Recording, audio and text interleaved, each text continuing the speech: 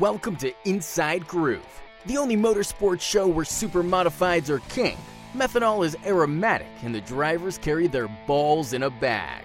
Inside Groove is powered by IPC Indy, creating performance parts and solutions for the automotive, aerospace, and communications industries.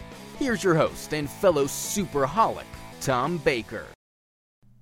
Hello and welcome to the Inside Groove Super Modified Podcast. My name is Tom Baker. This is the first post-classic episode that we're doing. It's episode 127, if you're counting, officially. And so what's in the number later on when we get to that will be the number 27. And some interesting stuff about that number.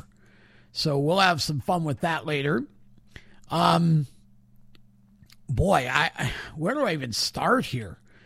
First of all, I want to thank John Nicotra and Rich Worth, J&S Paving and Nicotra Racing, for supporting our coverage of Classic Weekend, and they'll be rewarded handsomely. Of course, Rich is a full-time supporter of this show and has been a great friend to me and to Super Modified Racing. So, but John's going to get mentions for ages because all of the content that sort of comes out of my trip to Classic, we're going to mention him in. So everybody thank John for helping make my trip up there possible, because without it, the next several weeks of content wouldn't have been possible either, at least most of it.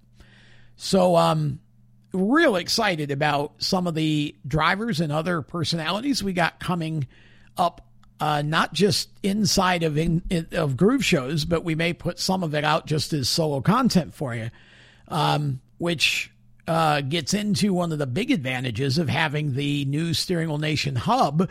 And if you don't know what that is, if you interacted with any of the content over the weekend that we put out, or the 350 piece that we put out this morning, well, you've interacted with the hub, because that's where it all is. Eventually, that's going to replace our website. There are a few pieces of it that aren't quite finished up yet. So once we have those done and everything is the way it's going to be, there's still a few channels we haven't finished, etc. Once we get all of the community channels finished up and then we'll move the URL over and it'll just be steeringwheelnation.com. That's where all of our stuff's going to be centralized. We will no longer be sharing all of it to social. Because, well, two reasons. One, it takes too much time, honestly. It just does. It takes me, by the time I share it to all of the groups, share it to, two or three different other Facebook places, and then share it to Twitter, share it to, Instagram or whatever, it just takes way too much time. And so with the amount of content that we want to produce, if we can just have it in a centralized place and share some of it out and tease some of it, just if everybody comes in. And then the other advantage to this is that it's an interactive, just like a Facebook group, really, without Facebook, which is awesome. So we'll be able to, it's a chat. You can chat with each other. You can interact, comment, like, whatever the content. So we're going to be able to do some live stuff, some giveaways. We're going to have some fun. That's what we build it for. We really want to revolutionize and remonetize short track racing digitally. I mean, we have an NASCAR channel, an F1 channel, an IndyCar channel. If you want all that stuff, just click when you register, just check the boxes, whatever content you want. The two I encourage you to make sure you have, besides the homepage channel, are Super Modifieds and Shows and Podcasts. Those two are the two that you make sure you check. And then anything else you like that we have, and if you don't see much content in some of the channels, don't worry, it's coming. We literally are just finishing it. So we're going to bring in a lot of outside content. The whole idea is I want you to be able to get all your content in one place. So you don't have to, chase around to 800 different places to see the content you like. There will be some channels that are coming that we don't have yet. Want to do a modified one, for example. But we're going to start with what we have and then build more. And so the other thing that's cool is not only will you see every piece of content in the channels, but if you're away for a little while from it, you'll get a newsletter either daily or weekly. You choose it when you register, daily or weekly, that only brings to you what content you've chosen. And so everything's personalized. And if you already saw a piece of content and interacted with it, it won't be in your newsletter. And if you've seen all the content, let's say you choose a weekly newsletter, and you're really active in there, and you've seen everything that we put up about super modifieds, it won't send you a newsletter. So it's not about spamming. It's not about anything. It's really an amazing piece of technology. And it's going to be a lot of fun to interact through. So we want to build a nice community here. So please do register. Okay, so what's coming up on this show? We have 2 interviews we're going to bring you. We've got an interview with Dave Danzer, and then we've got an interview with Joe Gosek. Now, the Danzer interview, we did after the Classic, obviously, and same with the Gosek interview. Now, we have longer pieces with both of them coming in the future. We just need to get there, but in the meantime, I wanted to make sure you heard from Dave, and we wanted to get Joe because obviously there was a lot of talk going around about whether or not this would be his last Classic. So we asked Joe the question. You'll hear his answer later on in the show. But we've got a bunch more content coming on future shows, and hopefully the next show will have Camden on. I just didn't have time this week to try to work his schedule and mine are often clash. So we're just both really busy guys. So didn't have time to catch him for this show, but I wanted to get him on the next one. And we'll deep dive into the races, each race when that show happens. So I just want to give a couple of quick thoughts on, in this show, in this spot. We'll start with a super modified race. First of all, had to be gutted for Mike Barnes and Sorrell Racing. Good grief. I mean, 2 years in a row to have that happen where you're leading and in position to win. I know they won the race once, and that's probably of some small comfort, but man, oh man, it just shows you how hard to win these races, how hard it is to win the Classic. Michael, to me, he drove the perfect race, saved his stuff, went when he thought he should. And, you can discuss overflow, or you can discuss maybe he pushed it a little too hard at the end, could have, run a little slower and still maintain the lead or whatever. We don't have spotters, and we don't have, big pit boxes with crew chiefs with all kinds of data in front of them to tell you exactly what lap you're going to run out of fuel on. So I don't know what we could expect out of Michael or the team for that matter. I don't know what you do different. But on the other side of that, obviously, just thrilled for Dave Danzer. And this was the really the perfect year for him to win it. And dedicate it to Mike Murphy and to Ron Sharkey. I mean, that, sometimes the timing is just right. And I think this year the timing was right. And Dave really did a great job in that race. So he'll talk about it later on when you hear his interview. Allison Slode, amazing. My gosh, that might have been her best drive. I know that she's been to victory lane. I understand that. And that's an accomplishment that will live on forever, that she was the first female to win a feature at the Oswego Speedway. However, when you finish on the podium in the Classic, and she really had a shot to win it, that's just, to me, that's another level. So she did a great job, and it was good because her teammate Otto Sitterly had probably his worst Classic ever. And that's a shame because Otto had a shot. And, again, you don't know how long Otto's going to keep even driving.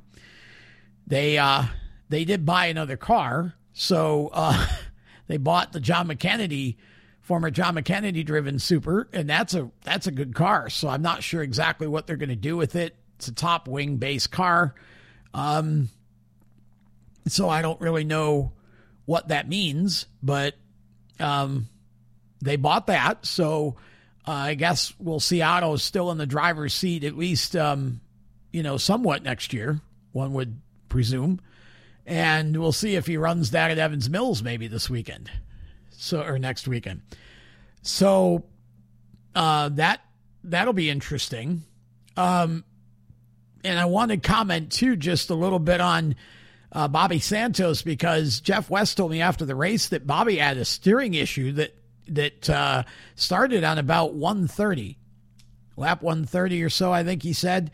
And I don't know. He told me what happened, but I can't remember exactly what it was that broke or malfunctioned. But it required Bobby to turn the steering wheel a lot more in order to get it to turn, if that makes sense, apparently. And Jeff said, I don't know how he did it, how he finished. And Jeff was obviously disappointed because they felt like they had a car to win.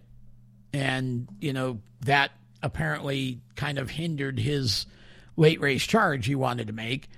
But Bobby did a tremendous job with it to get that finish. So we'll talk more about Classic with Cam on the next show. But congratulations to John Nicotra. Great turnout of cars. Over 30, as we expected. They started 31. It was a shame that Dave Dugan and Dave McKnight couldn't start, because he obviously wanted to see everybody in the field. And, gosh, I hate it for McKnight and Morty. More engine problems for them. And Dugan had something break going into 3 and just crashed hard into the foam. That was certainly a time when you thank God for the foam, because that was a pretty high-speed crash, and it ripped up the car pretty good. And so he wasn't able to start, but hopefully they'll be able to fix it and get back out for next year at some point. So great to see that many cars. Congratulations to John Nicotra, because that was basically a lot of his doing, was to be able to, to make that part of his challenge series, which Otto ended up winning anyway, despite his miserable classic run. So there was some consolation there as well. Moving on to the SBS race. You started Mike Bond on the pole. What do you expect when you start Mike Bond on the pole? Outside pole, front row. Danny Kaye might have had something for him. We'll never know, because Danny ran into an issue when that second lap crash happened, and he ended up getting a flat tire. So his car was rocket fast, it looked like, in the opening couple of laps. And he did run second behind Mike for a while, way back. But, the car was, I think the tire was going down through that. And so I don't think Danny was able to get the speed out of it. And he finally had the flat. So that was a tough break for those guys, because again, we'll never know. It would have been fun to see if he could have beaten his mentor. Other than that, nobody had anything for Bondy. Mike had him covered, as he always does. And here's the deal with that. I'm just gonna say this. As great a driver as Mike obviously is, you've got to have a great race car, or it doesn't matter. That 74, I'll ask you 2 questions. First of all, when's the last time you saw the car break? Second of all, when's the last time you saw the car not be one of the 2 or 3 fastest cars at the track? So, credit to his team. You don't win 9 of these, and he really should have 11. He was DQ'd in one of them, and last year he took himself out. He made a rare big mistake and took himself out, and Robbie Worth with him, or he'd have won that too. He should have 11 of these wins. So, you can you can give all the credit you want to Mike, but you better give credit to the race car and the race team too. That car is always miles, not just a little, miles better than every other car on the track. Now, again, we can, Danny Kaye maybe this time, but we'll never know. But he would have been the only one. Nobody else in the field had anything for that 74 car. Andrew Schartner gave it every shot he could without wrecking them both. And Andrew's not going to do that. That's not his driving style. It was good to see him get second. He's had some really bad luck this year, a couple of hard crashes, and did end up getting a feature win. So it was nice to see because they came a long way over the weekend. They were not among the fastest cars at first, and they really worked hard to dial it in. And it's a small group of gentlemen there, Andrew and his dad, and a couple of other folks that help out. That's it. And so definitely good to see him finish in second. And again, we'll go through more of it with Cam on the next show. And then the 350 race, Jeff Battle is almost becoming the Mike Bond of the 350 class, isn't he?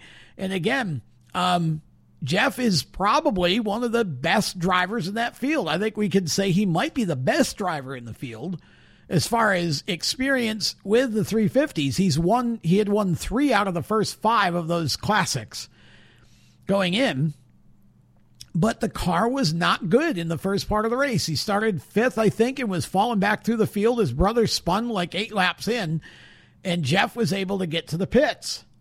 And whatever they did while he was in the pits for adjustments woke that car right up, and he blew through the field, took the lead from Jim Storrs, who'd held it the entire race until that moment, and then went and won. Went on to win. 4 out of 6. So it is, no matter how great you are as a driver, you got to have the race car to match. And, in the team to match. And Mike Bond has that. Jeff has that. It's just hard to beat them.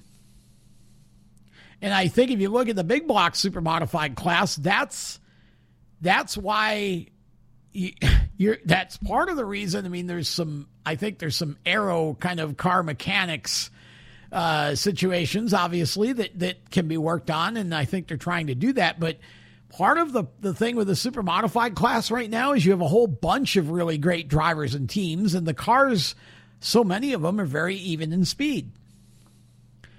So what happens there is you don't get the same guy winning every week because so many people so close. It's harder for somebody to get on that kind of roll. So the 350 race, congrats to Jim Storrs. That was a drive, man. I thought he was going to win it. I think that was probably his best run at Oswego, I think, wasn't it? Not sure. Maybe he snuck a feature win at some point. I can't remember it if he did, but it's possible. But boy, he did a really nice job. And unfortunately for some other folks like Robbie Worth and Talon Hawksby and even Ryan Battle had to obviously go to the back because he spun and he had to come back through. He did get 5th, but Dave Cliff didn't have his greatest day. Josh Sokolik, who we thought probably would be certainly a contender for the win.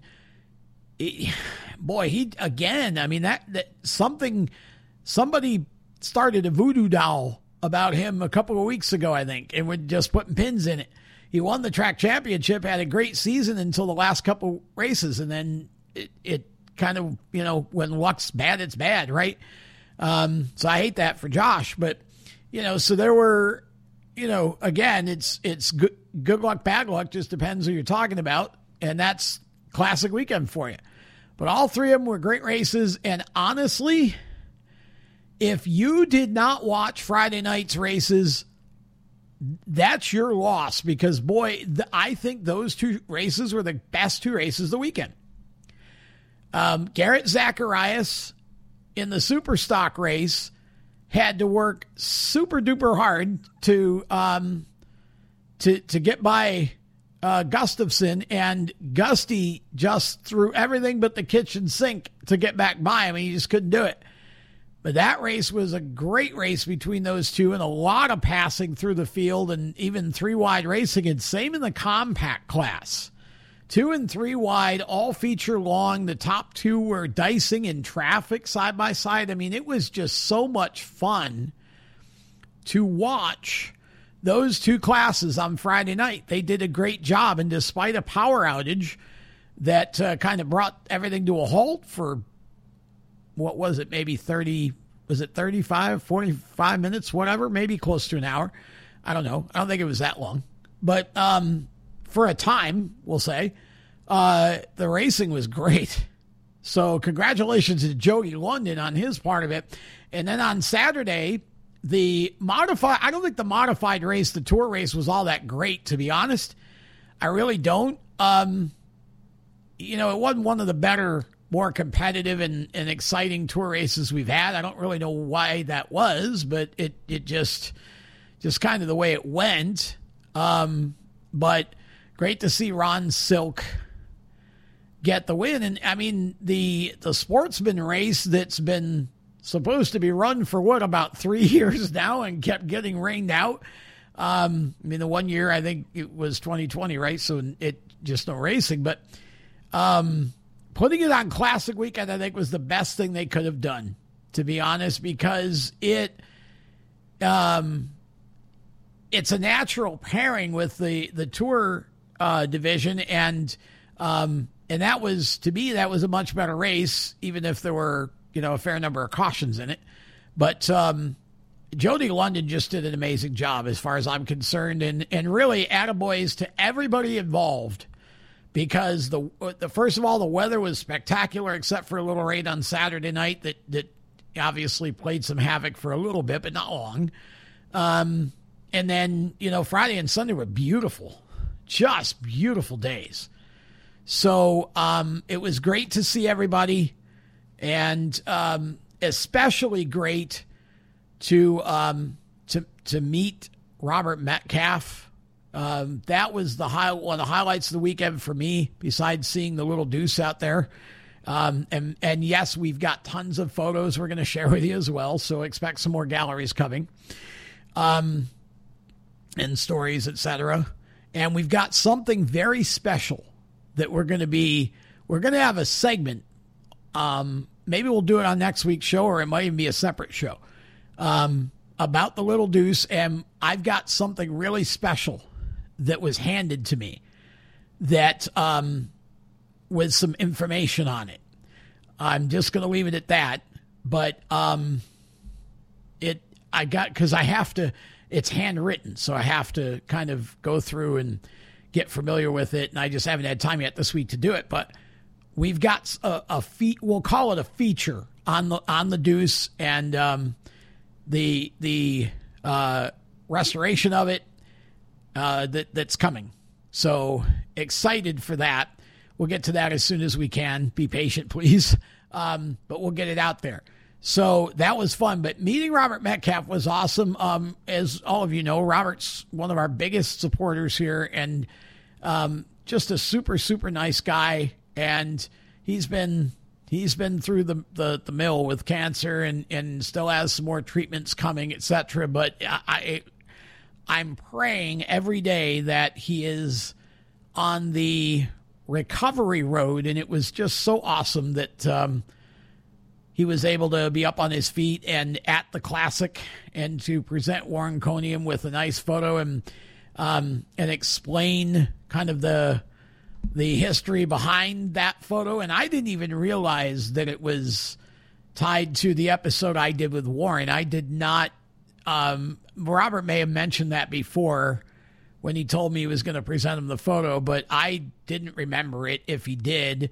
And so that's humbling. I mean, that's why I love doing the show. And again, just to be able to shake his hand and finally meet him face to face was great. And Warren was very appreciative, as he always is, of anything that the fans do for him. I remember somebody handed him at one of the last driver reunions I was at, the Old Timers deal. Somebody handed Warren a model handmade model replica of the Rutledge Rocket 46 that he used to drive, and he was just blown away. And so that was fun. And so, Robert, thank you. That was just to be a part of that was honestly an honor. And it was great to say hello and just keep fighting, buddy. You're almost there. So it was all good. And so much more I could talk about. We've already been almost a half hour in the opening segment. You know I don't like to do that. So we're going to take a break. When we come back, we're going to present our interviews back to back. So there's going to be no break between them. Well, maybe just a second or two of dead air. But we're going to start with Dave Danzer and roll right into Joe Gosek, and then we'll come back and continue with the show and roll into what's in the number. So stay tuned for more of this episode. First, post-classic episode of the Inside Groove Super Modified podcast right after this. Experience the age-old Irish hospitality at LaGroff's Pub and Grill, Oswego's premier local spot to grab a cold one and cheer on your favorite sports teams. Stop in for an ice cold beer alongside some exceptional pub fare. Burgers, wings, chicken sandwiches, Philly cheesesteaks, soups, and more. You want it, they've got it. Served up with more than 40 years of awesome customer service. Have a friendly game of darts against players from across the world. That's right, players from across the world. Where else in Oswego can you go to play darts against somebody from across the world? That's crazy. Watch the games on their 8 big screen TVs or just relax at Oswego's neighborhood bar and grill, LaGroff's Pub, 187 East 10th Street in Oswego. Check them out on lagroffs.com. In the pits, after the 67th Annual Budweiser International Classic at the Oswego Speedway, and I'm standing here with Dave Danzer, Classic winner. How does that feel? That sounds pretty nice. I mean, this is just unbelievable for to have that happen. I didn't expect that, so I thank all my guys for one. That's the first thing I got to start. My father for putting me where I am. I mean, he's been here. I mean, I remember coming in here as a kid, and he used to count cars. And you know, our biggest highlight right now, Classic Weekend, was winning the Bud Light B Main when the year my uncle broke his foot. So, I mean, this is just unbelievable for the time and dedication that we put into this. I mean, we've always been kind of a sweeper. I always feel like that we really don't get a lot of credit. I mean, I've won some big races here, and it's like, you know, it's always like we're always the afterthought. So we put it on the outside pole. I knew I got a fast car here Friday, so I knew we were going to be good today. I mean, I was on them earlier. Our brakes were kind of messed up, and I didn't like them, so I was worried about that, but they were right on the 200. They were perfect. You go ahead and keep signing, and we'll keep talking here. Now, you led the first 165 laps, I think it was. Yep. And I think some people were starting to wonder if maybe you were just going a little too hard here, and maybe you ought to slow down a little bit. And I think I even heard Ritzkis say something about that on the PA system. Now, talk about that, because it didn't look to me like you were abusing the car at all. I didn't abuse the car at all. I was never wide open until about 30 to go, 40 to go. I mean, I was just trying to be patient. I was watching the board, seeing who's there. I didn't want to get too far ahead, so I just knew I had to keep my distance. And when, you know, lap traffic, the car got tighter, and I couldn't really quite rotate as good. That's where Michael got me, kind of lap traffic. He used me as a pick, so I knew if I kind of got back out in front, I think I would have been all right. But he kind of checked out there. It took me a little while to get rolling again because the car got really tight. But it was just my luck. I knew Barnesy was going to be close on fuel. We put an extra 5 gallons in that thing, and that paid off. Well, it sure seemed to. And so now last lap, you're second. I mean, what's going through your mind here? Was there Eddie Bellinger coming over to congratulate Dave? And what was going through your mind there on the last lap? I mean, you've seen this happen before. All of a sudden, you notice that Barnesy's and Pat Abold Thank you so much, Pat. Thank you. I appreciate it. Thank you. All the stars coming over to congratulate Dave during our interview here. That's great. I love it. So last lap, when you see Barnes start to go bad, what goes through your mind? I never saw him. the sun was in our eyes, so all I saw was kind of like the white. And all of a sudden I look, and there's a car basically stopped in front of me. And look, I was going to go high, and then last minute he turned left, so I had to crank that thing hard right, and I actually snapped free on entry a little bit. So yeah, so it was close. Were you worried about Allison at all? Because it looked for a second like she was going to go right by both of you. Yeah, I was. I knew I had enough motor because the car never lacked for power. Had good drive, and I knew I had to get out of 4. If I got out of 4 and just pounded out, I pounded on that thing the last 2 laps. Usually, those are time trial laps. I drove as hard as I could there. They weren't going to beat me in the line with that motor. Okay, thank yous one more time, whoever you want to thank. My father, for one. I got to thank him. I got to thank my dad and mom. I got to thank the girlfriend, Paige, because she's been on me. I went to a concert Friday night. I wanted to come down here and party, but I went and spent time with her, so I think that might have helped out. I got to thank Chris, Steve Wallace, 2 dedicated guys. They're in the garage. I mean, they are diehard dudes that put their heart and soul in this. I'm trying to think who else. Who else am I missing here? Brandon Carr. He's got 4 staples in his head from Friday. My sisters, my mom. I'm trying to think who else. Ian Van Moven's been doing tires. People told me, don't let Ian do tires. Oh, he can't read a tape measure because he's Canadian. They lied. Well, he hit it right on today. Way to go, Ian. I'll take it. Yeah, are you going to give Ian half of the 20 grand? In Canadian? Or asphalt? Canadian or asphalt? Canadian or America, I mean. Wow. Yeah. And you haven't even started partying yet. Not yet. I'm still shell-shocked, but... I bet you are. But it's okay. How much is left? So, 10 gallons there you left. go. 10 gallons of fuel left. That other 5 you put in definitely helped. Okay. Well, congratulations on the win. And I assume next year, same program. Absolutely. We're going to come back. Are you going to Evans Mills? Yes, sir. We're going to be at Evans Mills with a top wing. We've ran really good with a top wing. And we're going there with a lot of momentum right now on Cloud 9. So, classic can be cruel and classic can be kind. And it was cruel to Michael Barnes, awfully kind to Dave Danzer. First ever classic win today. Way to go. Thank you so much, Tom.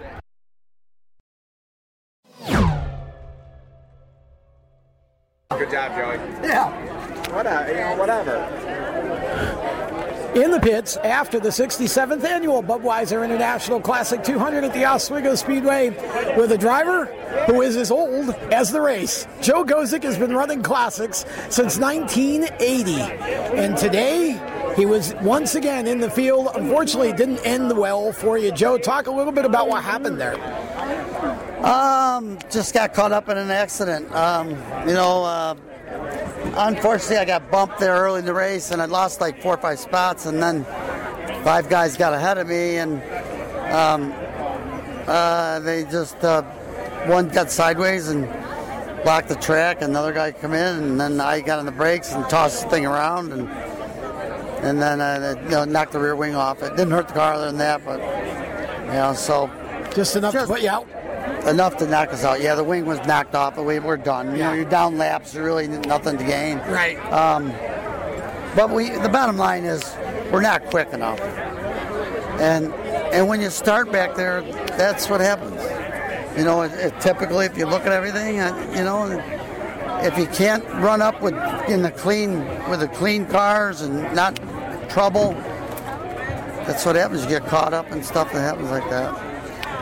It's we just, for some reason, we can't put a good car under me come Classic Day in the sunshine. We don't run it all in the sunshine all year, but we just, I was just hanging on, and I was back in 20th.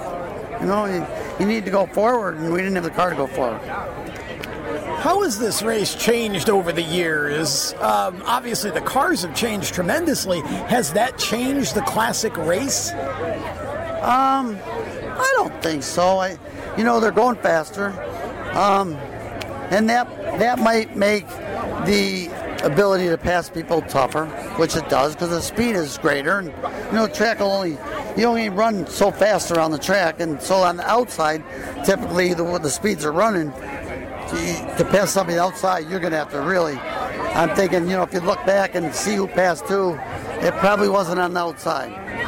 And that's unfortunate, but I think the speeds are so great that you got to get under people, and I think the speed has decreased the competitiveness. I think that's the biggest issue. The cars aren't mechanically tricky as far as they are aerodynamically. And when you got aero, you get behind somebody with the aero, takes the aero off your whole car. So now you got a car that pushes instead of. So then, how do you race somebody when you're behind somebody pushing? You can't get a run on them. So I just, it just changed so much. The speeds are way up compared to your typical classics, 10, 15, 20 years ago. But I think you still got a lot of quality young guys running. For sure. Still got a great field. I had a great field today. I mean, there was 30 decent cars. Absolutely. 31, whatever. And that's a positive because I think Classic has dwindled a little bit, Yeah. I think trying to get the ISMA together with the Swale runners and, give and take on that. You follow us with the wings, and I think that's paid off somewhat. So, you get the Ordways here and the Sammets and people that are racers. And you can still have a good show, which I think it was a decent show. I mean, I watched most of it, unfortunately, but well, it's in that sense, you certainly were able to pay attention to what was going on there, and you see somebody like Michael run dry on the last lap. I mean, it's such a fine line, isn't it, between running just hard enough when you need to and running a little too hard and using up too much fuel. Exactly. 2 years in a row he's had the best car this day, and he's the best driver this day, and not to come up short, that's tough one to swallow.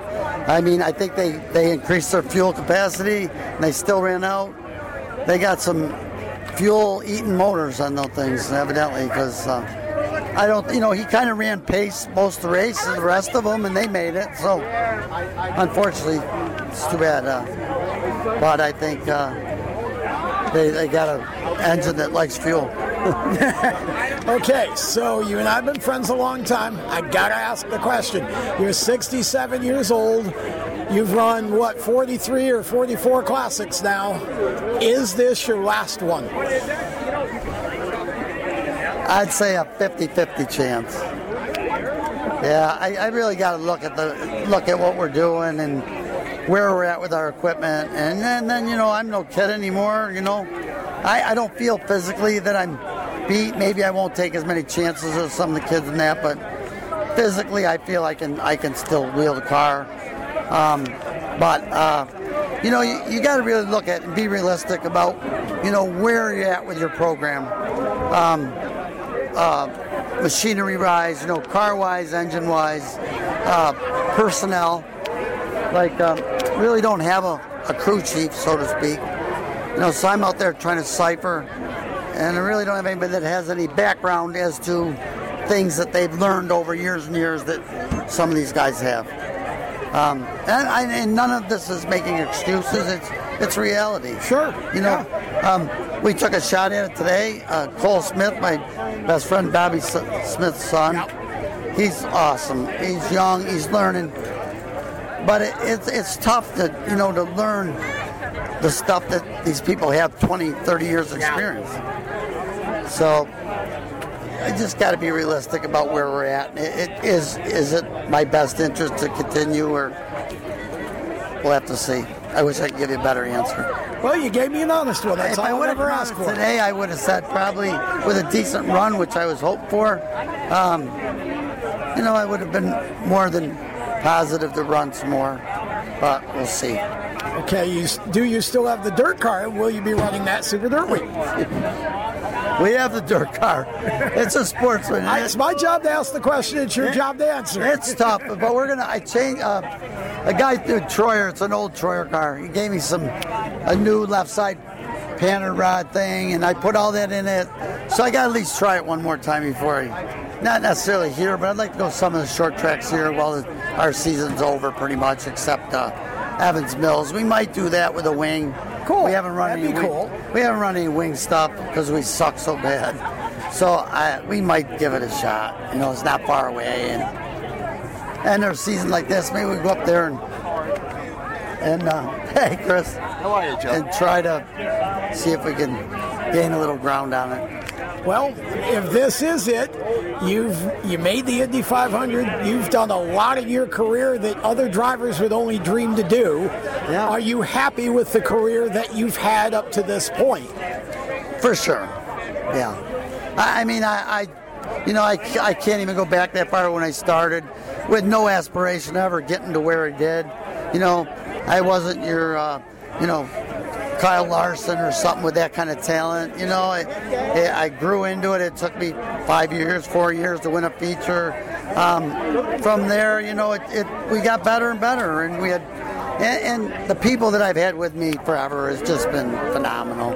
And the experiences we've experienced all over the country, Indianapolis, California, wherever we chased it. My wife, we just so many great memories and friends. I would never give up a thing. I mean, I'm happy where I am. If this is it, so be it. I haven't looked back on it much because I'm still doing it, but I'd be totally pleased, and I'm hoping I could deal with not going to the racetrack because I've done it for 44 years to this place every Saturday night. Somebody would say, you're freaking crazy. You are crazy. To go around circles that many years. And the question, which is a great one, is what possesses you to keep going year after year? And it's a great question. I don't have an answer. I guess it's a passion and a competitiveness in me that I want to prove that I can win, but now we've gone past that. So it is what it is. But no, I wouldn't give up anything for it. I've been fortunate, great people, sponsorship. Thank whoever you want here. Go for it. Take as long as you need. What's that? Thank whoever you want. Take as long as you need. No, I can't name them all, but the Hanleys that have been with me since 1983, and they're still in the car. That's how many years? I mean, that's like 37 whatever years. I mean, Todd Butler with Butler Disposal just freaking writes me a check, no questions asked. I stop and see him, talk to him.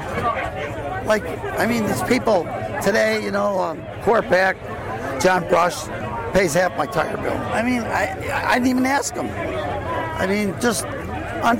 Fortunately, I think I've made a lot of good friends, and they think I'm, honest and whatever, so they help me out. It's great. It's great. There's more sponsors. I don't need to mention them all, but the Bashaw family, been with me for, it's got to be 30 years, I bet. Johnny and Junior and his father, John, great people. What else do we have? We took on Canale's insurance. Okay. He writes a check, never asks for anything. Israel County Monuments, they pitch in. Just people that come and hand me, maybe we prod them a little bit, and then, sure, we'll help you out. It's been that my whole career.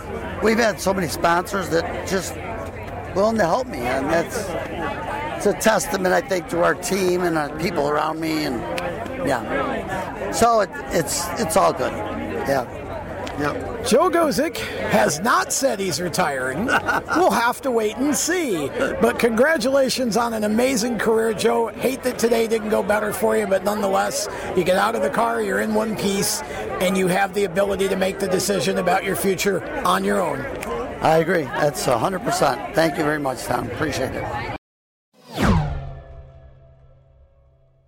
Okay, folks, I want to tell you about one of our sponsors here on Inside Groove, Indy Performance Composites. They're a premier composite design and manufacturing company creating performance parts and solutions for the automotive, aerospace, and communications industries.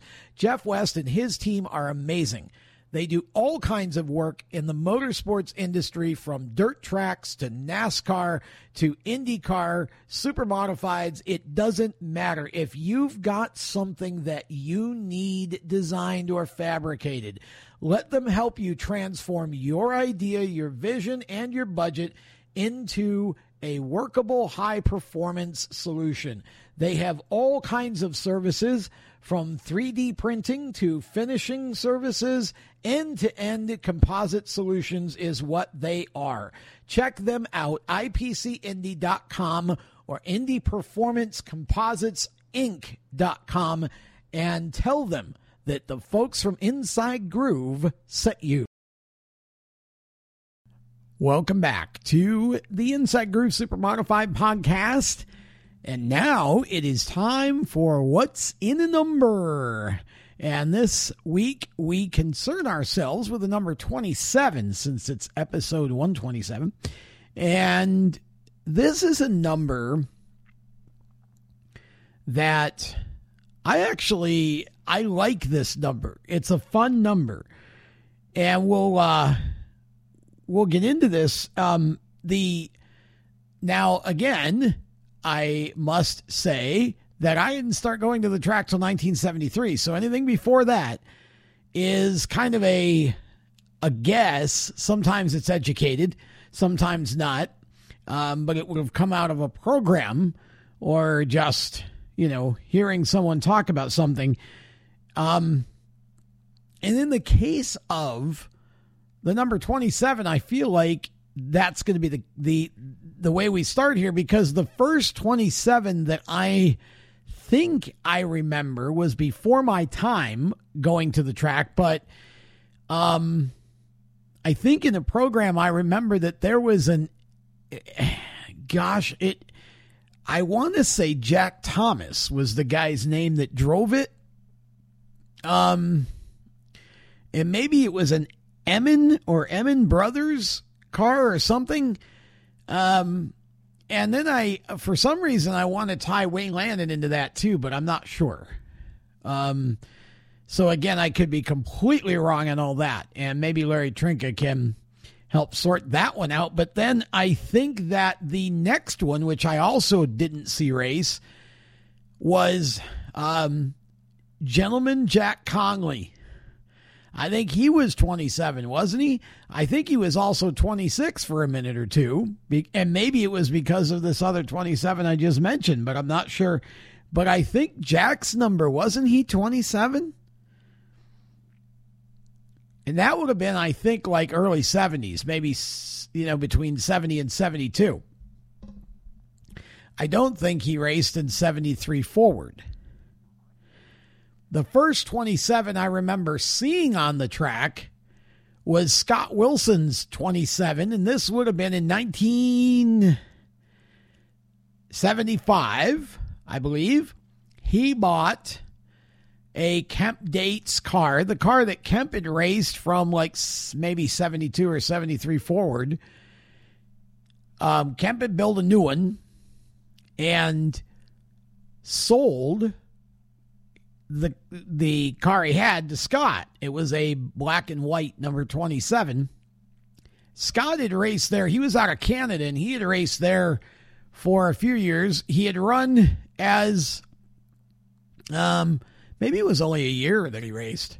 A year or two, maybe. He raced as the number 43, and I think that was an old Bob Seelman car, and if I remember the story correctly, Bob Seelman bought it back and raced it in a classic or two. Bobby was out of Michigan. So Scott ran the Dates car in 75, and then he bought a new Dates car. I don't know what he did with that car, but he bought a new Dates car for 1976, raced that for just a year. I think that Kempton actually drove it in the last race of the season that year. I think Kemp got in it and finished like third, if I remember right. And then Scott sold it to fellow Canadian Russ Gray, and Russ drove it in 77 and then started the 78 season with it, I think. And, or was it, I'm trying to think, did he, I can't remember if he lost his life in 77 or 78, but he ended up crashing it. I think it stuck throttle in turns 1 and 2. I think it was the throttle. I can't remember, but he had a hard crash and ended up losing his life. And so I don't know what happened to the car after that. They may have just cut it up. Let's see. The next 27 I'm going to say would be let's see, we're late 70s. I'm going to say Norris McDonald. His 27 would have been the next one. And now this is where it gets kind of fun because my brain gets a little fuzzy-headed here. I think Norris actually raced the car a couple of times himself, but I think that he bought, maybe his first car was from Pat Murphy, perhaps, and I'm thinking that car would have been, I don't remember. Maybe it was the old Barry Can 66, which would have been, it was the car that Barry had brought to the track when he came back, which would have been, I think, the old Swift car that he sold to Ed Dolly, maybe? At the end of it would have been 72? End of 71, because Don McLaren would have driven it. I think that car became Barry Can 66 later in the 70s, and I think Pat Murphy bought that. I think.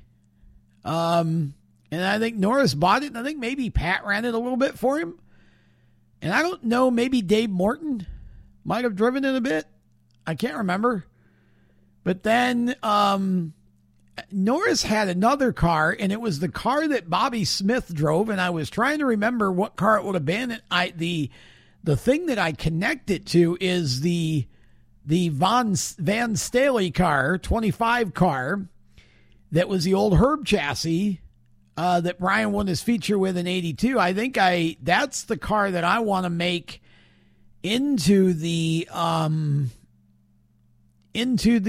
27 that Smitty drove. Bobby Smith drove for Norris for a while, and Bobby did a good job for him. That was a good car. I think that's the car that it was. And I don't know where it went. When Norris got out of owning a car, Norris became the infield announcer at the Oswego Speedway. And for those of you who are too young to remember Norris's days as the infield announcer, you missed something. Norris was, and still I believe is, or at least as of maybe a year ago, I remember him still doing some writing. He was a writer, newspaper writer, I think, from maybe Toronto, Canada, somewhere over there, and a good one. And Norris was sort of a Robin Miller type of guy, as I remember, in the way that he approached his media work. But the infield stuff, Norris did such a nice job. It was, you just never knew what the guy was going to say. And there was a tradition that I think was started by Bill Foley. Now, again, if you'll allow me to take a little sidebar here and talk about the infield announcing, I'm not going to hit everybody who ever did it because I'll forget two or three, because there's been points where they've kind of changed almost every year. But I remember when I was going, Rich Goldstein was the guy, and Rich was always fun.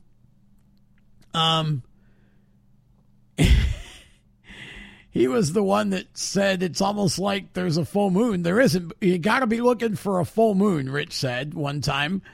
There isn't one, but you got to be looking for it. That's what he said. Then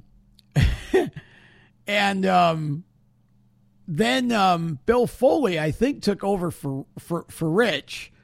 Because at one point, both Rich and Roy Silva lived somewhere down here in North Carolina. I don't know. I don't remember where. Maybe up toward Raleigh somewhere or something. I'm not sure. And I also think that either Roy worked for Rich or the other way around. I can't remember. It might have been Rich working for Roy. I think it was radio work. I think they worked at a radio station. And so Bill Foley took over the infield announcing, and I think it was Bill that started the classic walk. I don't remember Rich ever doing it, but he might have. But I remember Bill doing it. Bill Foley's classic walk was just absolutely awesome. And if you're too young to remember this, what he would do is when the cars all lined up, the drivers got in the cars for the Classic on the grid, on their little starting spots. Bill would start at the back of the field and do a walk up through the field and would talk about, each driver, and he put some drama into it, built the tension, so it was kind of a tension and release sort of thing. Get all the way up to the front row, and then I think that's when they would do the push truck to take him away. And I got to do it one year, and I, one of the highlights of my life, honestly, was doing that Classic walk. I know I didn't do it justice the way Bill did. At least in my mind, I didn't live up to what I expected, what I had hoped to do with it. But Bill did a brilliant job. And when Norris, because that's how I did it, is Norris, there was one time he couldn't be there for Classic, so I did it. I did the infield. But Norris, he would put his own sort of, Norris McDonald's humor into it. So I can't remember who it was, but somebody was an old mongoose. The old mongoose. And then somebody, I think it was Mort, something about he hasn't bought a new fire suit in 40 years or something. It was just, you just never knew what the guy was going to come out with. And, he was just a great guy. He just loved it. He loved Oswego. He loved the Supers. I saw him one of the last Classic weekends I was up, maybe 18 or 19, I want to say it might have been. I saw Norris there, and he, it was great to see him. He was very passionate about his work, much like, I am, and almost anybody in the media is, but he just had a really cool way of expressing thoughts sometimes. So Norris was entertaining, and but he started his car owner. And I think he did drive his own car a couple times, but I don't think he raced much. He always had other drivers in the car, and I might have missed a couple. So after, I think, and again, I think I got the order right. After Norris was done with the 27, Ed Shea came to Oswego, and he might have been there because I know that I remember Ed Shea running his 37 with Russ Wood and maybe Randy Ritzkis sometimes. And I think some of it might have been a 2-car team, but then I think maybe he showed up a few times when Norris still was there with his car 27. But Ed Shea, Shea Concrete, Ed had the 27 for a number of years, and Russ Wood was just a fantastic racer, still is. Ran the Classic this year in the 41 car for Johnny Koloka. He's been driving that for a couple of years now, but Russ he was awesome.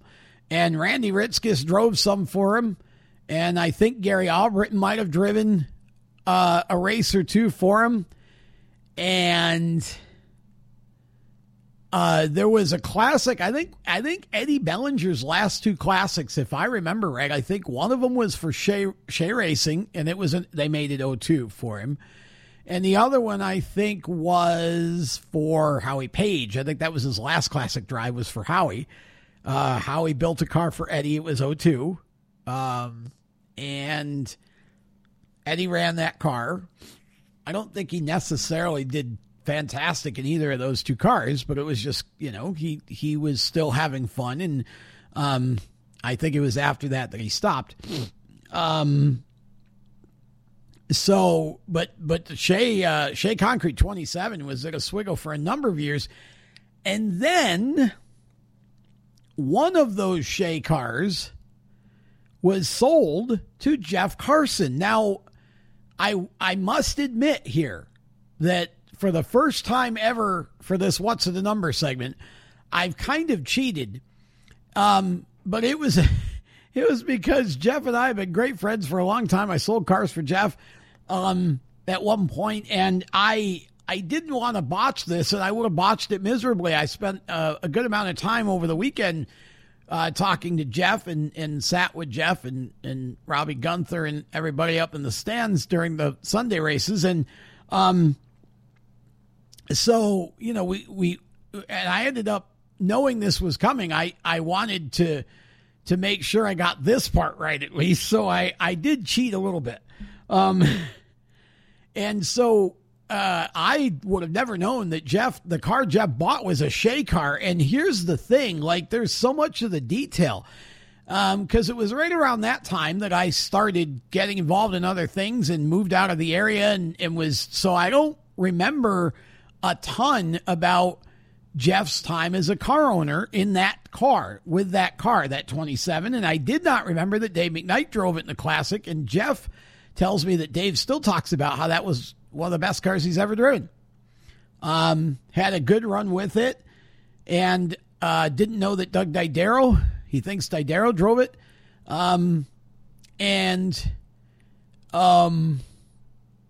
Ritzkis, he said Ritzkis might have driven it, but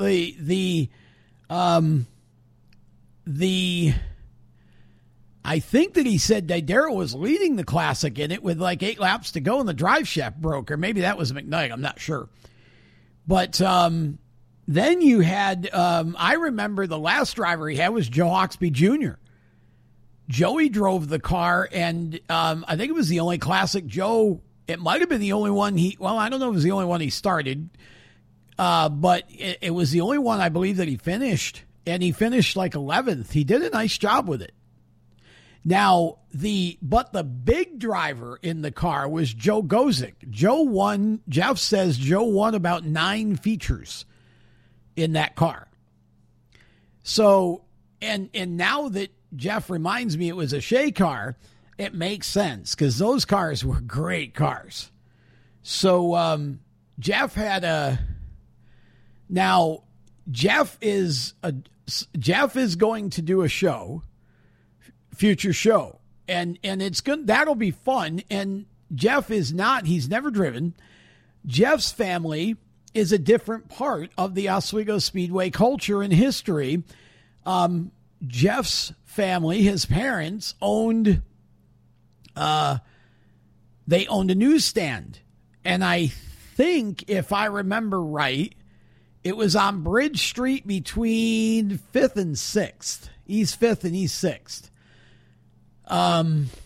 The original Garofalo's was just a couple doors down from Carson's, I think. And the Garofalo's burned at one point. It had a big fire in there. And so I think they moved down further toward where they're where they are now. They moved there from the other location. And I think, so Garofalo's now would be like East 9th, I think, 9th or 10th on Bridge Street, which is Route 104, actually. But Carson's News was where I always got my programs when I was little. And I'll tell a story about that when Jeff's on the show. So that was, and then his dad, Fran, ran the popcorn stand at the Speedway for a long time. The popcorn stand, the concession. And then the other piece of this is that his parents bought the Mansion. The mansion that Harry Caruso built, Jeff's parents bought that, and I got to tour it. Fran, I think it was just my mother and I. My brother, I don't know if my brother was there or not. But I think, I know it was my mother and I, we got to go there, and Fran actually showed us through. It was shortly after he bought it. He actually showed us through it. Oh my goodness. For its time, Harry spared no expense there. Beautiful place.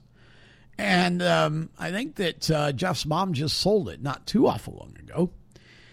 But so again, a different part of Speedway history. So I'm anxious to get Jeff to talk about that from his point of view and what he remembers growing up. And, of course, Jeff is now back involved with the number 10 small block SBS. Mike Fowler is his driver, and Mike is going to be. There are a number of drivers that you will hear on the show on either on a Groove show or just as driver content, but there are a number of upcoming interviews we got to do. I just couldn't get them all done over the weekend, just especially on Sunday because, they kept the show moving. And so Jeff will be doing a show. I'm glad that he agreed to do it. He let me talk him into it. It took me a little bit. He let him talk me into it. I'm glad he did because I think it'll be a fun show. And I'm sure he'll have a few stories to tell at least. And it'll be fun to just kind of discuss his parents' different sort of connections like that. So then the limited super modified class had a number 27 that I actually was part of. Justin Shea raced for a couple of years with that number and then changed his number to 61 for the last period of time that he was a limited super racer. Justin was the son of Bill Shea, who for a few years here recently owned the Utica Rome Speedway and then sold it. And he had some health issues and ended up, he's with the Lord now. I think he went home last year to be with the Lord. And man, I still miss him because he and I would talk every so often. He was one of those that I would just kind of call about, he was a good businessman and we just talk business and whatever, just talk about life, talk about racing.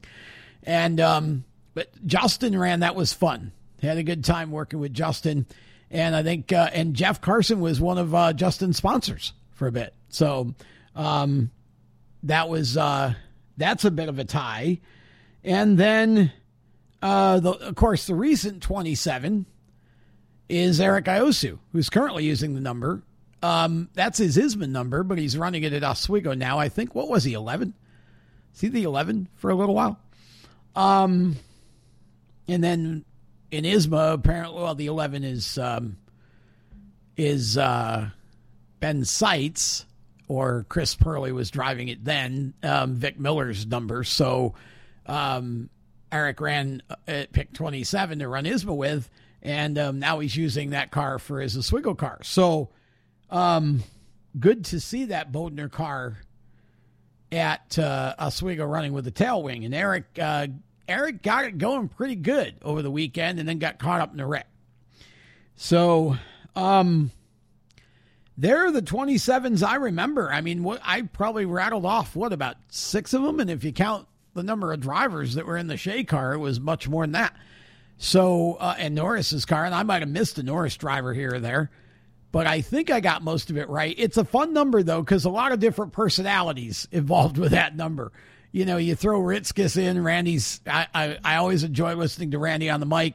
And you talk about, and then Jeff Carson has always has been fun. And, you think about Norris McDonald, Gary Albritton, just some interesting personalities involved with that number. So, if you can think of any more, throw them in the comments. But that's kind of a fun number to think about for a number of different reasons. So that's what's in the number. Want to once again take a minute to thank John Nicotra and Rich Worth for the classic content sponsorships. Really appreciate that. And also to thank our regular sponsors. Of course, Rich is part of our lineup of supporters here, corporate supporters, and also Jeff West and IPC Indy. Golly, if Santos only hadn't had that steering problem, what could he have done? Jeff told me afterward, he said, I really wanted to win this so I wouldn't have to do it again. He said, I didn't win it. I said, now you got to do it again. He said, now I got to do it again. So there's your first classic entrant for 2024, Jeff West and Three Stooges Racing with Bobby Santos coming back to take the classic in 24. Put it down. And of course, Sean Cathcart had the chance to grab a fish from the infield stand there and actually had a burger from, I guess it would be LaGroff's, right, in the grandstand concession. So had a chance to support both of them over the weekend. So anytime that you can get to LaGroff's Pub, please do so, and do it regularly on East 10th Street in Oswego, and make that a regular stop. Support those who support Super Modifieds, and Sean does big time. So Skip's Fish Fry is now a mobile truck. They don't have the restaurant anymore in downtown. So LaGroff's Pub is the place to go, and there's always different food specials and things like that. And you got dart machines that let you play darts against people all over the world. That's insane to me. I just think that's so cool.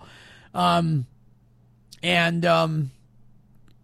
do support, please. And if you need your driveway or your parking lot paved, give Rich Worth a call. And, of course, Jeff West can build anything. If you need something, just call him. Engineering, manufacturing, that kind of thing, fabrication. That 01 just is immaculate. Absolutely immaculate. And by the way, I want to give a thumbs up, to Michael Muldoon and his team, because they had a bad crash at the beginning of last week in testing, and rebuilt the entire front end of the car and had it back and made the classic. And he probably set a record for most pit stops in a 200-lap race, but I think he finished it. I'm not positive, but I think he did. So, but that's what you call commitment. That's somebody who wants to go racing. So great job, Mike and Michael and the team, and to get that car back. And on the other side of the coin, if I could give a good luck award, I would split it between Dave Duggan and Dave McKnight, Gary Morton, because McKnight Morton, the 70 car, I think, blew a motor, and Duggan crashed hard on Sunday and destroyed the front end of the car. I think it did some damage to the back end too, but that car is going to need a lot of TLC to get it back. So said something broke, and he turned the wheel going into 3, but it didn't turn. So something in the steering broke, or a suspension on that car, and sent it into the foam. And again, thank God for the foam. Surely did its job there. So I just hope that Dave can rebuild the car. I hope it's not a write-off. They can get it back together and come back, try again next year. And just such a sad time for Dave McKnight. I wanted to see Dave come and have a really strong classic race after losing his dad, Dave Sr., a few weeks before. And I just hate that. But I think I said, at one point, classic can be classic is equal parts cruel and kind. The last two, Dave and Dave, are examples of cruel. And of course, the other Dave Danzer, is an example of kind, right? So, and throw Mike Barnes into the cruel part of it too. Just hate that, but that's how classic goes. And I want to also attaboy Dave Schillick, because that, I don't know, exactly how his hand was at the end of the classic, or how, that the broken finger was still, affecting his driving or whatever. But for Dave to finish third in that race, I think, took some courage and some want to. You got to want to. He could have easily sat that race out and had someone else in the car, but that's not Dave Schillick Jr. So, and there's more that we can talk about, but I just feel like at some point you got to call it a day. And I want to save a lot of it for Camden, so we can get his take too on things. So hopefully we'll get Cam on our next show, which would be episode 128. Guess who the 28 is going to feature, right? So that should be fun to do what's in the number and talk about Cam dates So we'll get to that on the next show. So I want to thank all of you who listened and share. And again, gentle reminder, I'm going to do this for a while just because I want you guys to want to become second nature that this is in existence. But please register for our Steering Wheel Nation hub and just click on the Super Modified channel and make sure you click on the shows and podcast channel as well, because that's where these shows are going to be. We are going to have some fun. We've already got some advertisers we're bringing on board in there. And again, not going to bury you with ads, but we are going to we've got one that we're bringing on board that's going to be it's a great product. You're all going to want to try some of it if you haven't. So excited for where that can go. We're going to do some giveaways and some live stuff as we go forward. We're going to have some fun with that. So please, where it says register, do it. And, pick the content you like. Some of the channels, there's not a lot in yet. Don't worry about it. It's coming. And we're going to have some fun creators in there. And so this is designed to be basically the neighborhood bar and grill for motorsports. And I say grassroots, but we've got all the big stuff in there too. We'll have all that too. So as we continue on. So thank you for all and your support, and thank you for listening. Hope that you all have a great weekend, and we'll look forward to talking to you on episode 128. Again, lots of drivers coming up, whether we put them inside of shows or just share the content on its own. But we've got quite a lot to get through over the next several weeks. So stay tuned. We're cranking it up here on Inside Groove. Hope that you all have a great weekend. Be safe. God bless, and so long. You've been listening to Inside Groove, powered by IPC Indy, creating performance parts and solutions for the automotive, aerospace, and communications industries. Find them on the web at www.ipcindy.com. The opinions expressed by our guests are their own and do not necessarily reflect those of the staff, management, affiliates, or marketing partners. No part of this show may be reproduced in any manner without the expressed written consent of Race Chaser Media. Thank you for listening.